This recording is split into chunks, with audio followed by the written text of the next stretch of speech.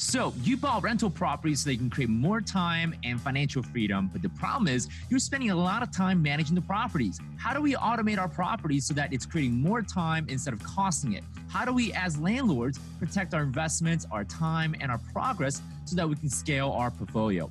That's the question we're going to answer in this podcast. My name is span&gt, and this is the Landlording Automated Podcast.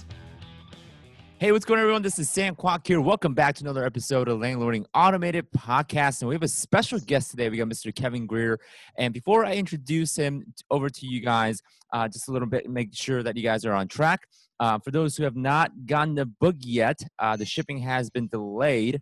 So for those who are listening, grabbing the book, shipping has delayed just a little bit. So just make sure that you guys get the announcements ahead of time. So anyway, I want to introduce you guys to Mr. Kevin Greer, and I got his bio. So Kevin's a 20-year veteran mortgage banker and commercial real estate specialist who has closed over $200 million in real estate financial transaction. His specialty is in deal analysis and underwriting, structuring and securing financing. Kevin has participated in bank REO committees and disposition teams. Kevin is also a multifamily investor and currently owns a 12-unit on the south side of Chicago. Lastly, Kevin is a family man with wife and 4 kids, aka 4 tenants in his house. But Kevin, so good to have you here, and thank you so much for jumping onto our podcast. Oh, man. Thank you, Sam. I appreciate the opportunity, and I've been following you and your brother, for a while. So you guys are doing an excellent job with your podcast and everything, your blog, website, and the information that you guys provide. Absolutely. Absolutely. So Kevin, my understanding is you're both a real estate investor, but you're also a commercial real estate banker, right? You also originate commercial real estate loans.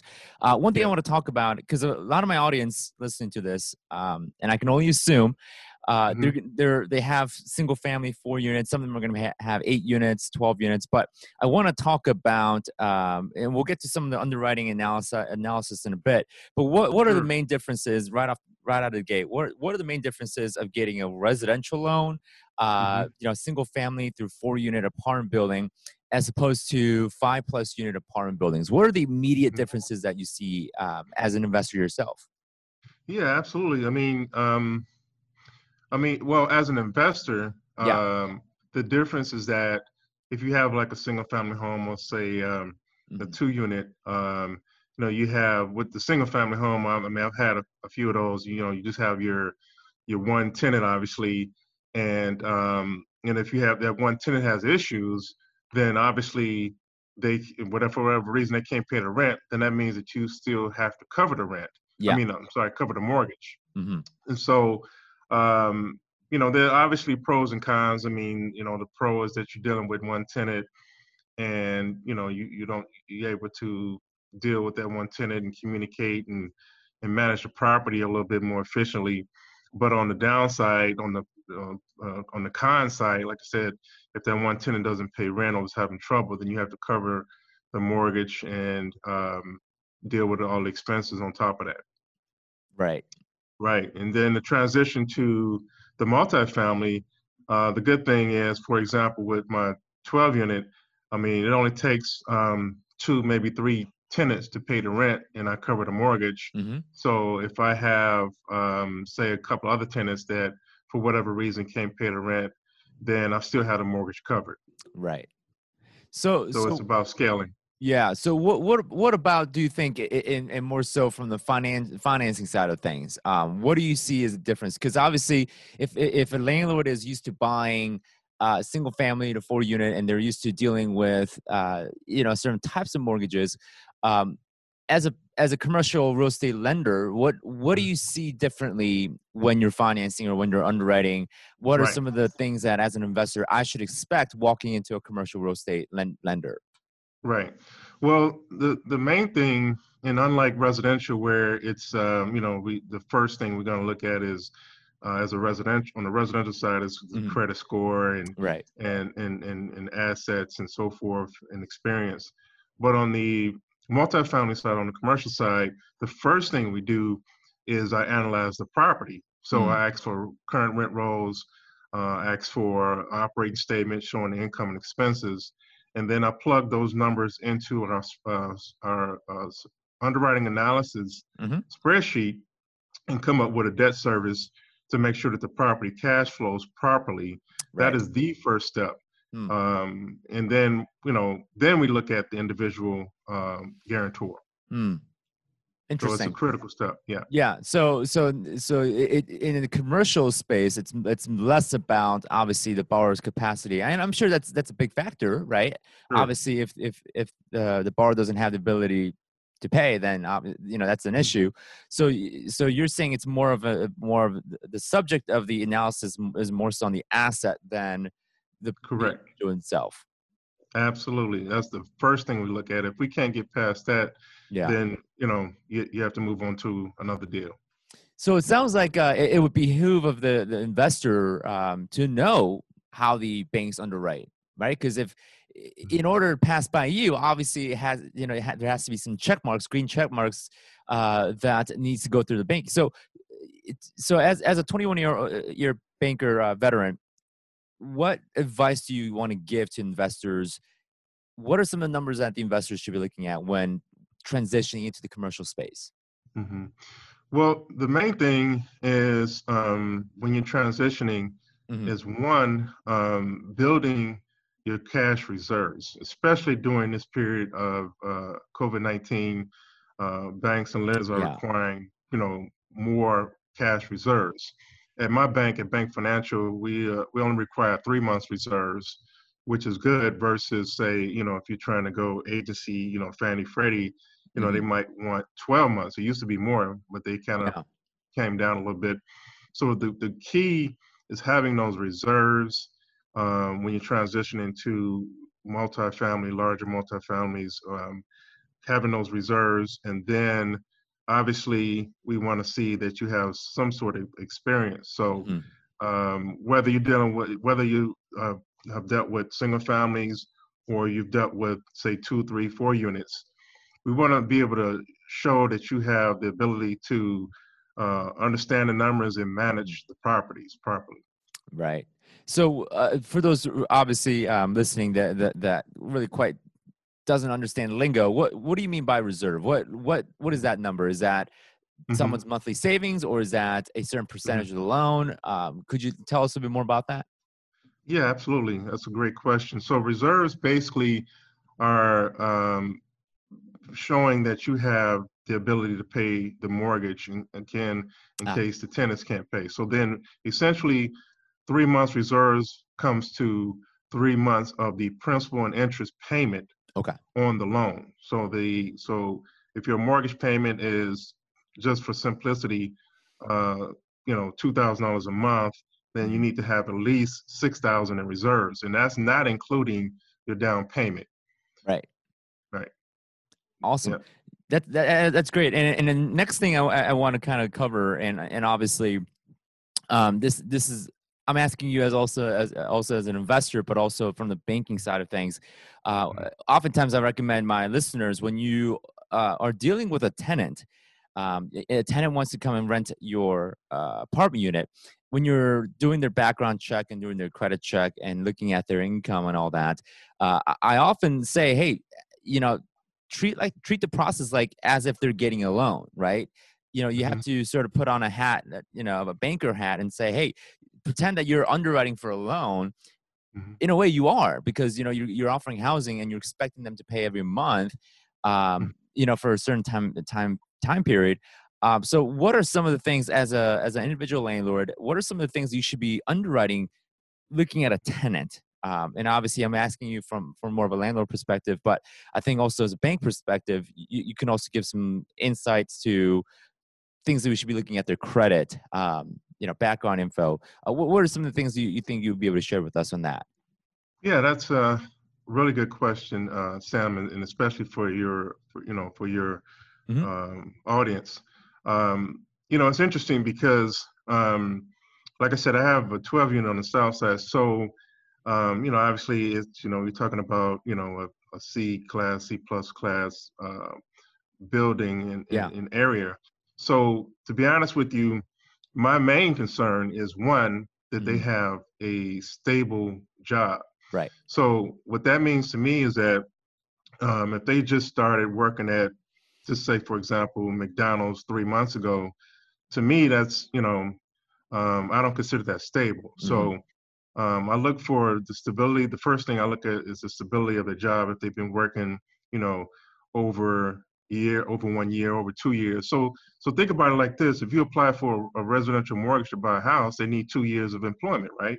Right. So I like to see at least 2 years of consistent employment in a position, not, I mean, obviously you just want the time frame, and obviously I have to calculate from a finance perspective. I calculate their debt service. So if they have poor credit, and if they have a lot of debt, and they only make $2,000 a month, and they paying out, you know, 50+% of that towards debt and car notes, Mm-hmm. then that's kind of a red flag.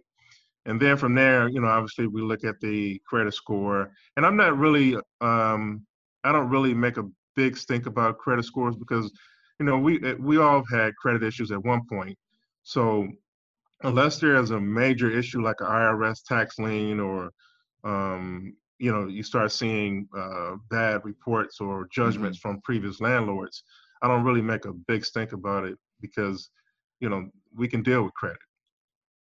Right. And I love how you instinctively gave us everything in terms of a certain ratio and numbers, right? I think Right. that's one thing that our landlords, especially just getting started, they lack that observation. They lack that analysis in terms of Mm-hmm. why those numbers are important, such as if their debt to income ratio is high, that's a pretty good indicator that they could go default in the future, because Mm-hmm. if they can't pay for food, if it comes down to, and this is obviously what we're looking at right now during the pandemic, right? If it comes down Mm-hmm. to feeding yourself versus paying the rent, you know most cases they'll feed themselves, right, when they don't want to Right. go hungry.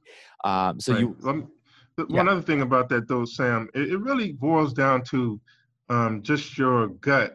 To be honest with you, Hmm. I have uh, when I first acquired the building, one of my tenants, she always lived with her aunt. Mm. She never rented before.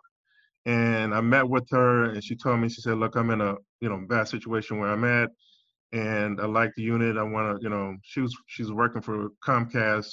Hmm. It wasn't even quite a year, but I just got the gut feeling that she was sincere. She told me she would make sure she paid her rent. Hmm. I did a little bit of investigation. I actually, asked her to get a co-signer from her mom, which Hmm. her mom agreed. And I just got a good feeling that she would pay the rent. I mean, you just got to go by your gut, versus if you meet someone and you start feeling, like, no, this person, you know, is not. I don't think that they, Yeah. be honest with me. Yeah, I mean, for me, I always go. I think for me, my parameters in terms of going with the gut is within the bounds that they qualify. If Hmm. I see 5 people that qualify, and obviously we got to follow fair housing laws, fair housing rules, and whoever qualifies first, I usually go for that. But Right. within the bounds of, okay, this person applied first, and they have good credit, background is good, solid income. Their financial looks great across the board. Um, I would get a good gut feeling about that too. You know what I mean? So Yeah. I would, for me, I go with the gut feeling when the parameters are right. But even that, I try to make sure, obviously, I abide by fair housing Mhm. rules and things like that. But yeah, that's an interesting take that that you gave us on that. Because I actually wouldn't have expected that from a numbers guy like you, Kevin. So, but I mean, you can expand more upon that, obviously, but that's just been my case when it comes Yeah. to underwriting tenants. Right. Well, I mean, like, again, it really just depends on where your property is Yeah. located, and the type of property. And, I mean, obviously, if you have something in a class area, or, Hmm. then I'm sure you're going to probably get people with excellent credit, solid job and savings and all that, Yeah. versus someone in a different area. So it just really just depends on where your property is located. Yeah. And I would argue that A plus type of apartment building, it's actually harder to get a tenant because you're almost looking for a perfect, poster boy tenant. Perfect 800, right? 800 FICO score, and they're making $20,000 a month. I mean, it's almost. I think it's harder because you have a smaller pool of tenants that are actually in that type of situation. Whereas, someone who's renting out an $800, $1,000 apartment, B class, right? You're more so going after the sort of the middle class, so to speak, right? There's a bigger pool of tenants there. But transitioning back into the commercial lending side of things, I think this is an appropriate question because I think you've been in this space for such a long time. You've seen it all. What do you think where we are at in terms of, a lot of my listeners are also invested in 5+ unit apartments. So what do you think we're at in terms of financing? Do you think the banks are getting tighter? Do you think lending is getting tighter? Do you see that in the next 3 to 5 years, commercial lending is going to feel the heat? What do you think? Yeah, it's been it's been a crazy year. So obviously, when the virus hit, and a lot of lenders either one, stopped lending altogether, right? Two, which most of them, a lot of them did, change their guidelines, right? So what they did was they lowered their loan to values. For example, at my bank, Bank Financial, we used to go up to 80% loan to value, and then we lowered it down to 70. And then as things eased up, we take a pulse of the market and we just increased it back up to 75% loan to value. And then they require more cash reserves. That becomes a critical piece. And on top of that, we want to see that your tenants, or at least 90% of them, have paid rent for the month of April, May, and June, right? So I think going forward, as we come out of this, most lenders and banks are going to be very, very cautious. The guidelines are still going to be, I think the guidelines are going to stay tight. Cash reserves are going to be critical. Loan to value is going to be lower. And then they're going to look at experience. Right. So I think a lot of lenders are going to be slow to come back in the market. I've got a closing tomorrow from an out-of-state borrower buying here in Chicago, a multi-unit, and he went through 3 banks. Wow. And finally, the realtor on the deal, I had actually done some marketing to the realtor, and he called me immediately and said, "Oh, wow, you lending?" And he referred the deal to me, and we're closing it tomorrow. But, this guy, he has strong reserves. He owned a couple other properties in the area, and he was okay with the 25% down. Yeah. Yeah. So I think going forward, it's going to be very tight, but you still can acquire properties, multi-units, and banks like mine, we have to lend. So we want to lend, but you just got to be prepared. Yeah.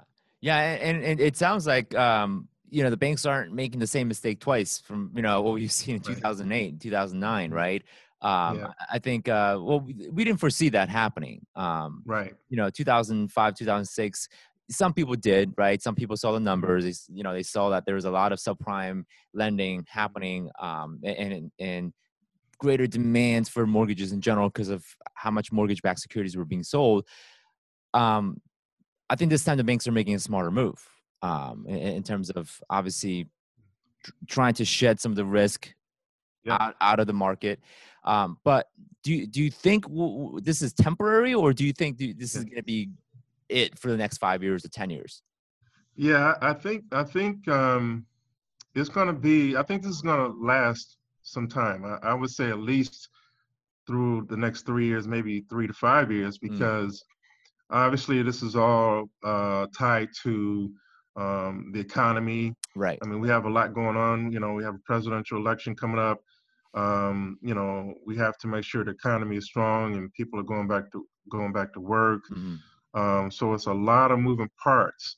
But going back to in terms of the market, for your audience purpose, I think the way to look at it going forward is, I think you need to partner. I think it's going to be critical if you're missing certain skill sets. For example, if you have a great job in good cash reserves, but you don't have, say, the experience, then you want to partner up with someone that does have the experience.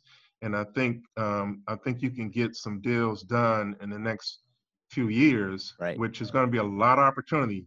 I got another deal that came in.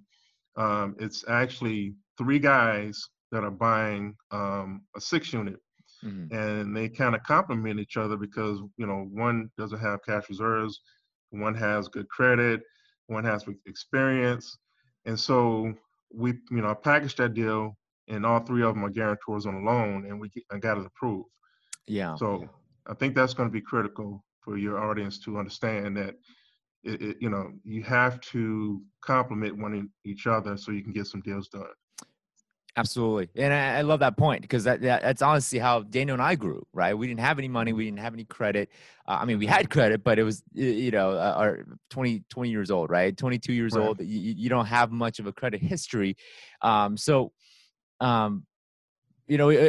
was difficult for us, but being able to partner with people and raising capital that way definitely was a way to overcome that challenge.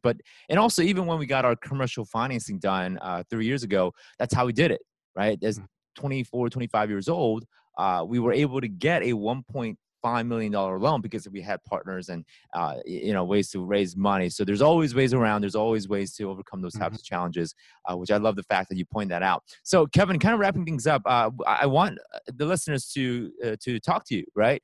So how can we do that? Where could they find you to get some help when it comes to commercial financing? Yeah, absolutely. And I'm always looking to help people. I mean, that's I love to see people grow from A to Z. But my cell phone is 312-525-1131. And my email at Bank Financial is kgreer@bankfinancial.com. And I'm also somewhat active on LinkedIn. And so that's a good way to reach out to me. I'm on Facebook also, but more heavily active on LinkedIn. Yeah, definitely appropriate for what you do. If your artist has deals that they are looking at, and they need some analysis or just to understand the deal, I would love to help out. I mean, because all I need is a rent roll and operating statement, and I'll run it through my numbers, and I'll say, hey, these are the numbers. This is what you need to do to prepare to buy it, right? Even if they're just looking at it. Yeah, absolutely. And I think the lesson from this podcast really, and for me, I've taken away, you have to, when you're underwriting a deal, even before you approach the bank, you got to underwrite just like how the banks are underwriting it, right? If you're, and you have to think of the banks like almost like a partner, right? Because they want to lend, but they just want to land on good deals, right? So, you have to sort of align with what the banks are doing as far as, okay, what is a good deal for the banks, and how can I align that to my own financial goals? Obviously, the banks want you to cash flow. The banks want you to make money. The banks want you to have strong financial health and investing. So you want to align yourself with that. So Kevin, thank you so much for being gracious with sharing your wisdom and knowledge. Any last parting words for my audience and listeners of this podcast? The main thing is don't be afraid. Just jump in. You don't know until you get in there and jump in and do some analysis, and don't be afraid. The opportunity is there, and you will feel better once you start getting comfortable. And the only way to do is to start looking at some deals. Absolutely. So with that being said, everybody, thank you for listening to the podcast, obviously. And you guys can get Kevin's information. By the way, if you're listening on our podcast via Spotify or Apple Podcasts, you'll see it in the description down below or wherever you're watching. And if you enjoyed this episode, take a screenshot of it, send it to us by Instagram or tag us or put it on your story. We would love for us to have a conversation. And obviously, if you want to get contact with Kevin, we can point you to Kevin. That's not a problem. So Kevin, thanks so much for joining us. And looking forward to having you back on another episode. Yes, thank you, Sam. And I appreciate your audience. Yeah. Have a good day. Yeah. Take care. All righty. Bye-bye. Bye-bye. Hey everybody, this is span&gt here once again. I hope you enjoyed the episode of the Landlording Automated Podcast. Now, if you can automate all the same old repetitive tasks in your property management, how much time do you think you can save? Well, my team is launching a software called Flowmatics that can do just that. We want you to stop spending your precious time, energy, and stress and simply live your life. And that's what the software can ultimately do. So just head over to automatemyproperties.com and check out how Flowmatics can save you money, time, and energy by automating your properties. Again, that's automatemyproperties.com. Go and check it out and start living your life without the stress and waste of energy.